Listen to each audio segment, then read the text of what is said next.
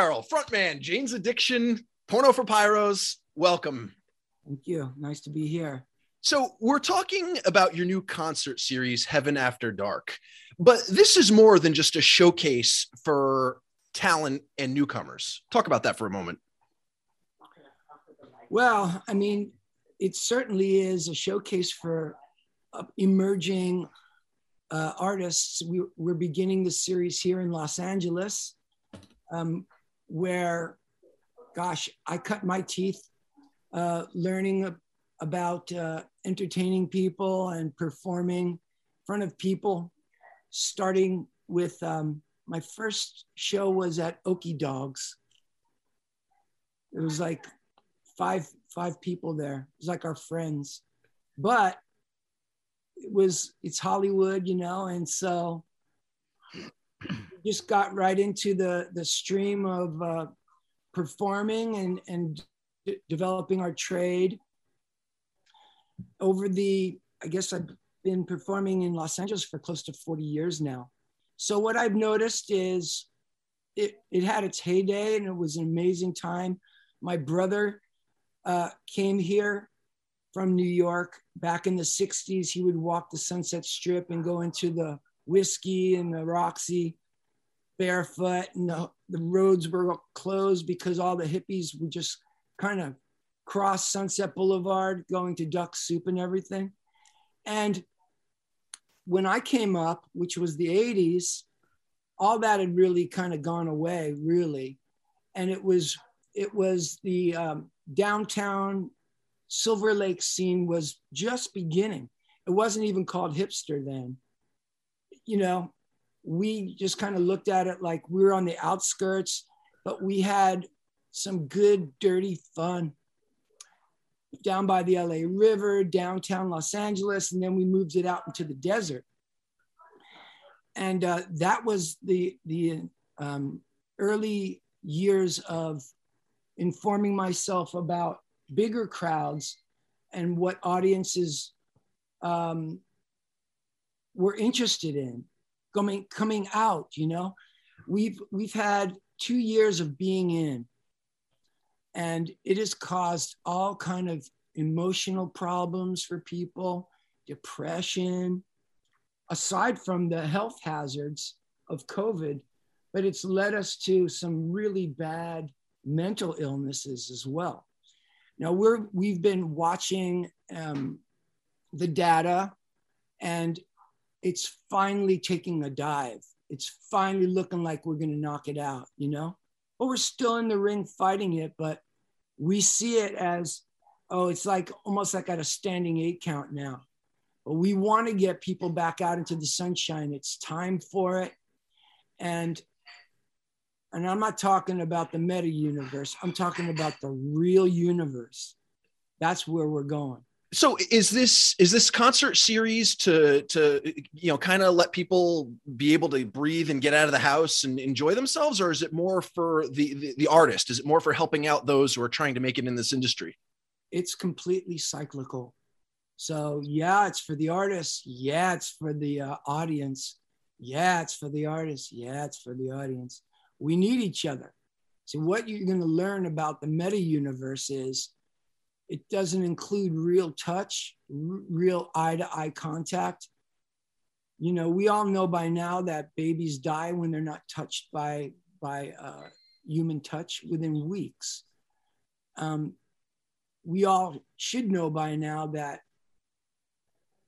there's no communication better than face-to-face eye communication, reading the person, reading the room. You know, that's the number one way to fight fake news and fake information, is to show up and like, let's hear it. Let's see it. Now, right? So is that why you're bringing in the 7 realms?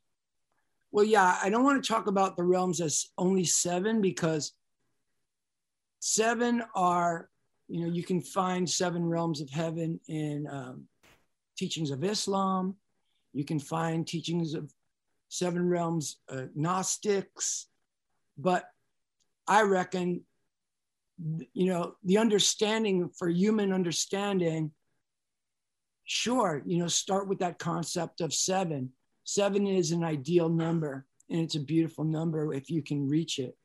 But I reckon there's probably, you know, in reality, the universe is so multidimensional that you can not even, you couldn't count the dimensions, nor could you ever understand the dimensions. So for the time being, I just want to call them realms, and just know that I know that we can consciously raise our level of awareness and our sense of bliss and joy. And you can do it through meditation, you can do it through prayer, and you can do it through music. I knew that was coming. Do it through music. You find a lot of people at these festivals sort of tap into that sort of alignment when they're sort of unknowingly while they're jiving to the music, and you can sort of see that happening for them? I've been very sick, you know, and then I wanted to get myself better, really wanted to get myself better. So I made the strong decision to do it. And I'm telling you, there's moments that I was on my climb back into health, and what got me there, and I actually literally began to climb mountains. So I got off my deathbed and I started to climb mountains with earplugs and music, you know, in my pocket. And I would climb the mountain. I climbed the mountain, and I was weightless. I had no pain while I listened to good music. What are you listening to in that moment? Honestly, I was listening to, so we just came out with a box set called The Glitz, The Glamour. And I do a lot of collaborations with amazing house producers. So, you know, I would give them voice, and sometimes I reach into my all my publishing, you know, all the songs that I've written, and just say, this is a song that I love. Could you, you know, remix it and do what you want with it? So it's very meditative and minimal. So it's not, you know, sometimes when you're trying to heal, you know, bombastic sound isn't exactly what you need, but you need meditative, positive things that will stimulate certain parts of your brain that will make you feel better. So in this case, yeah, it was house producers, Macioplex, or Victor Ruiz, or Hyper. There, you know, there's amazing people globally, and so I have friends that are always bringing me beautiful, young, emerging producers, and then I collaborate with them. So I was listening to their, you know, really their music, but I was a little bit on there. But man, it was nice. I want to keep it going. You know, I want to talk about for a moment, when you hold this Heaven After Dark series, you're going to be performing with the Kind Heaven Orchestra. And I know from the past, when you first emerged with this band, that there's been some heavy hitters. I mean, you've had Taylor Hawkins on drums, you've had Matt Chamberlain on drums. Mm-hmm. What are we going to see at this event at the Belasco on the 17th? Well, there's two emerging young groups to start the night off with. One is Nice, but they spell it Niise. And they're reminiscent, I think they're reminiscent of, do you remember the Avengers? I think they were up around Oakland, San Francisco area, around the time of X and the Go-Go's, like that period in Los Angeles, but they were, or like Dead Kennedys. Is it punk? Yeah. Yeah. Yeah, but really good. And then they're led by a girl, and she's really tough, but really pretty. So that's cool. And then, you know, it's like guys and girls in the group. So that's also awesome. Well, speaking of guys and girls in the group, I mean, what's the dynamic like when you're performing with your wife, Eddie? Well, yeah, man, it gets sensual. I mean, we've got in bad fights on the tours, before, and then, but we noticed that when we get on the stage, all of a sudden it's possible that we can make up, So that's nice. And then the other thing about it is there's such strength that you gain when you have your partner, your life partner. If her head is in the game or his head is in the game, the same way as you, it's like you're on a team fighting for some kind of a championship or at least a victory in life. So I can look over to her like Kareem looked over to Magic. That's good. I like the analogy. Yeah, I was going to ask you. You go back a little way to the Porno for Pyros era. One of my favorite albums is Good God's Urge, and there's a song on there called Freeway. And I've always wanted to ask you this question: is the line "She's taking trips on me, I'm taking trips on her." Yeah. I mean, I love that song so much. I love that section with the weird sounds going wham, wham, wham, going in the background. Yeah. It's such a good track, man. Can you tell me about that track? Anything you can remember about that track, the meaning of it? Sure. So, you have to understand this was a long time ago. What can I tell you that I'm not going to hurt people is, yeah, at that time we were doing lots of naughty stuff in a car. And it was very exciting. Like we were going for it in a car. It was pouring rain. You know how it is when you're driving in a car in the pouring rain. It almost is like there's curtains around you because you can't quite see in there. The water's hitting it so hard. And the windshield wipers are going like that. And it's almost like there's people. It's almost like there's dancers in front of you, curtains on the side of you. And,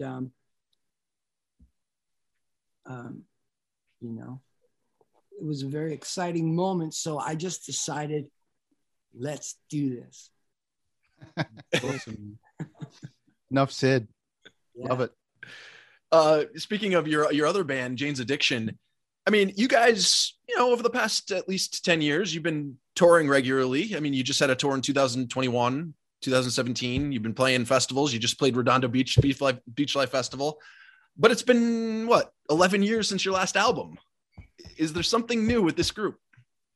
Well, yeah, with Kind Heaven Orchestra, I record during the week, at least 3 times during the week. So there's so much music coming out, but you see, I'm not on a major label. It's all in-house. And although we do very well for an individual who's putting his own music out, most of the music you will find it on like digital house music sites. You'll still find it on Spotify. You find it on everything, but what was your question again? I want to know, is there new Jane's Addiction music coming out? Jane's Addiction. So yeah, there's a plan to come out with some new Jane's music this year. And I can't say we've gotten in the studio yet, but there is a design. One thing I would say about it all is, I know that people are very interested to hear Jane's music and they want Jane's music, and I want to give them Jane's music. We've all gotten closer than we've ever been. But I was thinking back about, we don't have that much material as a group that's been around for 35 some years. But I don't mind it so much because at least people just didn't get, I want to say, too used to it. They want it. They want to hear it. And, sometimes by being slightly aloof, not exactly by design, but kind of by design too. I mean, there was always something in the back of my mind that says, take your time with it. Don't be in a giant hurry. go at your own pace, because people know that when it finally happens, that it's genuine. In other words, like we're making songs. It's just time to do it. That's all. It's not some business or corporation that's trying to, maintain its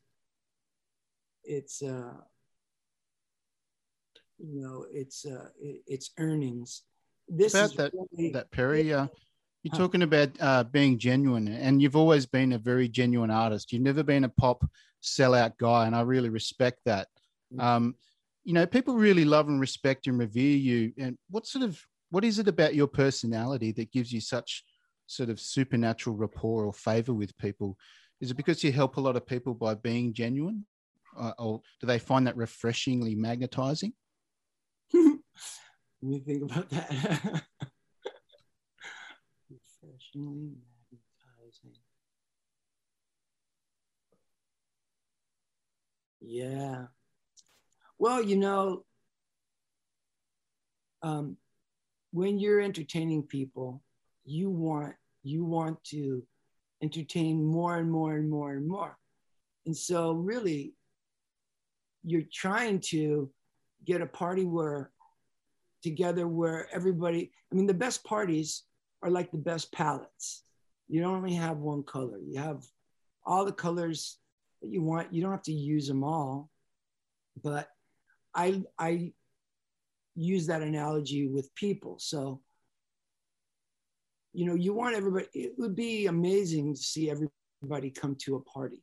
Like I'd even like to see radical right people just go, I'm going, the music's good. I'm not going to with anybody because, sorry about that, guys.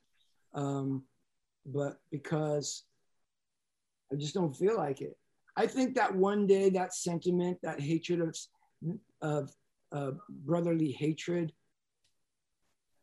I think that we're going to evolve above it. And I think I see it now. I think I see the world really is coming together. It's just, and you can see it even on the internet. I'll even give the internet some credit. You can see it because we pass around, as much as your bunk information is there, there's also good information that you can learn, and you can see that people are really trying. They're really trying to unify. They're really trying to expose some of those old stale tricks that people have used for far too long. And we get to see it and read about it right away. So the internet is doing some good things too. But yeah, to answer your question, I just want to see everybody there, and I want them to all be digging it and grooving, and then they can see that life is worth living, and it's really a party. It can be a joy. I want to go back a little bit and talk about your earliest inspiration. You've been on record as, obviously saying, you listened to the Stones growing up and you were a huge Beatles fan.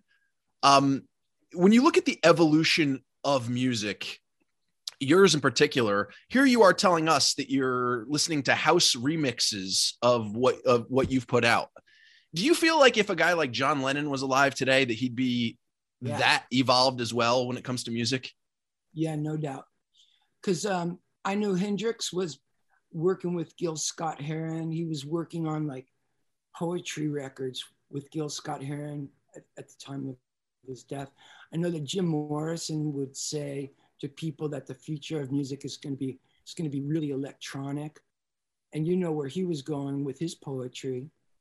So, I think if you listen to, let's say, Bowie, his last record, Black Star, it was jazz with poetry, electronics.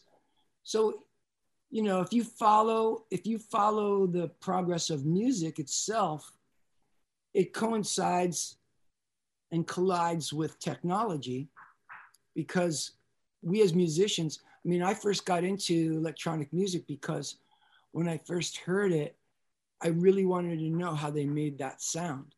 So they were taking a sound and generating it through synthesizer. And what you do is you can take one sound or an impulse, and then you can start manipulating it.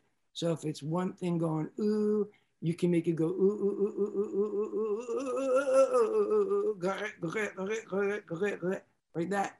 It's just one impulse, one plug into another.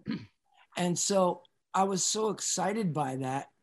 It was a little different than what I was involved with at the time, which was I was coming from my first group, Psycom, and it was post-punk, goth, metal, that's what it was. I don't know.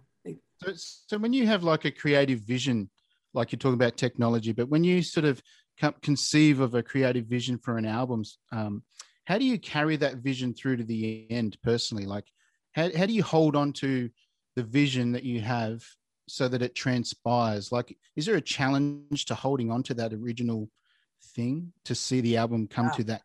Yeah, I've been through some very hard challenges. I lost Lollapalooza twice. I lost it once around 98, just because, like I said, there was a lot of imitating festivals. They became competing. And then I had to decide, do I want to get into sponsorship or keep it pure? And then I would get outbidded by, people. That was the first time. Then the next time I got shut down by Clear Channel because I was working with George Soros on an idea to try to elect a certain candidate. And the other side was like, oh, they can't play in here. So they shut me down. And I had to fight to revive that twice. It's like being knocked down twice in a fight. Do you look at Lollapalooza as like your child? Yeah. Yeah. I mean, where it is now is we're now in, I think, 7 countries. And I would like to keep going, because what it means to me is that if the world accepts contemporary music, wherever they can want to hear the sound, they want the art, they want the music, they want the discourse. To me, that's making the world go around. So with the festivals and sort of bringing it back to the Beatles here, when you see guys like the Beatles in their solo capacity, like George Harrison per se, doing the concert for Bangladesh, does that sort of inspire you as a sort of festival pioneer yourself, like that he did something for charity like that and used a festival to do it? Yeah. When I was a little kid, I listened to that record over and over. A couple of numbers from Leon, out would come Leon Russell. Russell, yeah. And then Ringo did What You Say You Do If You Want to Sing the Blues. I love that song. So yeah, when I was a little kid, I heard that record and I dug that vibe and where George Harrison is coming from. George Harrison is one of the greatest musicians ever. And I might say, well, I'm not going to say he was the greatest rock guitarist, but I would absolutely say he's number 1 or 2 as the most underranked rock guitarist. Melodic slide is melodic, but also rock, man. The early Beatles had a lot more rock, and as it evolved, like it should, it got more into mature arrangements and compositions. But George Harrison was just perfect in his delivery and leaving room, not taking it over, but yet announcing, here's the rock. So what do the Beatles mean to you today? Do they continue to, do you think about them like in this era? Yeah. Do you still continue to inspire you? Yeah. Do you still turn to them for inspiration? Yeah. So I'm going to, I go to John Lennon for a moment But, I was thinking about George Harrison a lot. My kids are both musicians now. So it's really awesome. We talk about music and we inspire each other. And so, one of our inspirations is John Lennon, the Beatles, certainly, but specifically in this conversation, I want to talk about John Lennon's partnership with Yoko. I think is so interesting and beautiful, creative, and inspiring. So yeah, I think about John often. And yeah, man, listen, it's impossible to not go to them when you're trying to think about where you're going to go personally.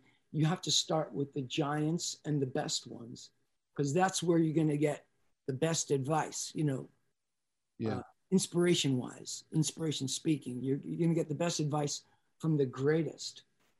And when you have kids that are listening to that stuff, I mean, they're finding it through most likely their parents. So how exactly do you introduce it to them? Oh, so we go record shop, and they're playing music all over the house all day long. When you record shop, are you picking out albums for them and saying, hey, you should listen to this? Or my own records, they're picking their own records, and they're picking crazy stuff like Eric Satie and John Cage, Brian Eno, and they're turning me on to great stuff. Schubert, I've recently got into. Wow. Yeah, like their choices, and they're in love with the Velvet Underground, Bob Dylan, all the right stuff. They got the right genes. Huh? They got the right genes, man. Yeah. Yeah, no, I'm psyched about it. When they were really little, they were listening to crappy music, and I was thinking to myself, oh no, I can't. Did you try and steer them away from that, or do you kind of just let them do that themselves? You cannot exactly do that because they're liking it. But what you can do is, that's cool. Do you ever hear this? Yeah. And then they say, yeah. Then they go into it. And, I like to say, you might not think your kids are listening to you, but they're listening to every word. Yeah. You got to back up everything, though. So that's cool. Well, Perry, I just have one final question. We're going to let you go. You talk about founding Lollapalooza. I mean, many people even credit you with the resurgence of Coachella. When you do things like this, you're kind of considered a troubadour in the industry. For what you're doing for the new concert series for Heaven After Dark, is this a vision you have? Is there an end game here? Are you looking? Is there a goal that's attainable? Or are you just flying by the seat of your pants and just wanting to have fun? Now, I was flying by the seat of my pants I've been working on this for at least 10 years. Wow. Yeah. That's humble patience, that is. Concept, and I wanted it to be immersive theater. So I was very close. We were almost going to be out in Las Vegas. COVID hit, and I pulled the money out of there because I would have lost my life savings within like the first year with all the overhead and everything. So why choose the Belasco? Because you know what? I was actually saved by an act of God when the virus hit. It caused me to look at what I was doing. I was flying by the seat of my pants. You have to start, when you start things, I like the way God does it. He starts it with seeds. Yeah. So you have to start it with seeds rather than, trying to think you're going to be an oak like that. It just, it has to go through a series of, struggle, strife. So then you really, you establish roots and you learn, but you don't die. You learn how to take on storms. You become stronger by those storms. So that you can sort of own it. Yeah. So it has to start small. So the perfect place is the Velasco Theater's 1926 room. I know there's been talk about the 1920s revival and the roaring 20s and everything. So here's this 1926 room. It's only 300 or 400 people can get in, but we're going to begin. And it really feels good. I'm getting to meet the young emerging artists, and also we have Exene Cervenka from the group X is going to be there. She was at the first show that I put on for Jane's Addiction. She just happened to show up because she was Bob Forrest. You guys might know who Bob Forrest is. He's now gone on to prominence as a, I'll call it a drug counselor, but a life coach. People that are specifically coming out of addictions, different addictions. But anyway, he was in Thelonious Monster at the time, and they were performing with us. I put on a show somewhere downtown, and he brought Exene. So I thought, okay, man, we're going to do this first one. I'm going to invite Exene, and I did, and we talked yesterday. So she's going to be there, and I told her about there's girl groups that are going to be there. One sounds a little bit like the Go-Go's, what they call dirty surf guitar. They self-describe themselves, dirty surf pop guitar. And then the other one, as I told you, is like the Avengers. So she's kind of into it. Oh, Perry, man, appreciate picking your brain here, talking to you. Thank you so much. Yeah. Don't forget, you can get tickets to Heaven After Dark by going through livenation.com. It'll take place February 17th at the Belasco Theater downtown. And when you do that Live Nation search, you have to do your Kind Heaven Orchestra search. You can't do Heaven After Dark. Oh, really? You do Perry Farrell, Kind Heaven Orchestra, and then you'll find the event. Oh, okay. Thank you for telling me that. I'm telling everybody else at home too. Perry, thank you so much. Appreciate everything. Thanks, Perry. Thank you. Great to meet you. So long, guys. All right.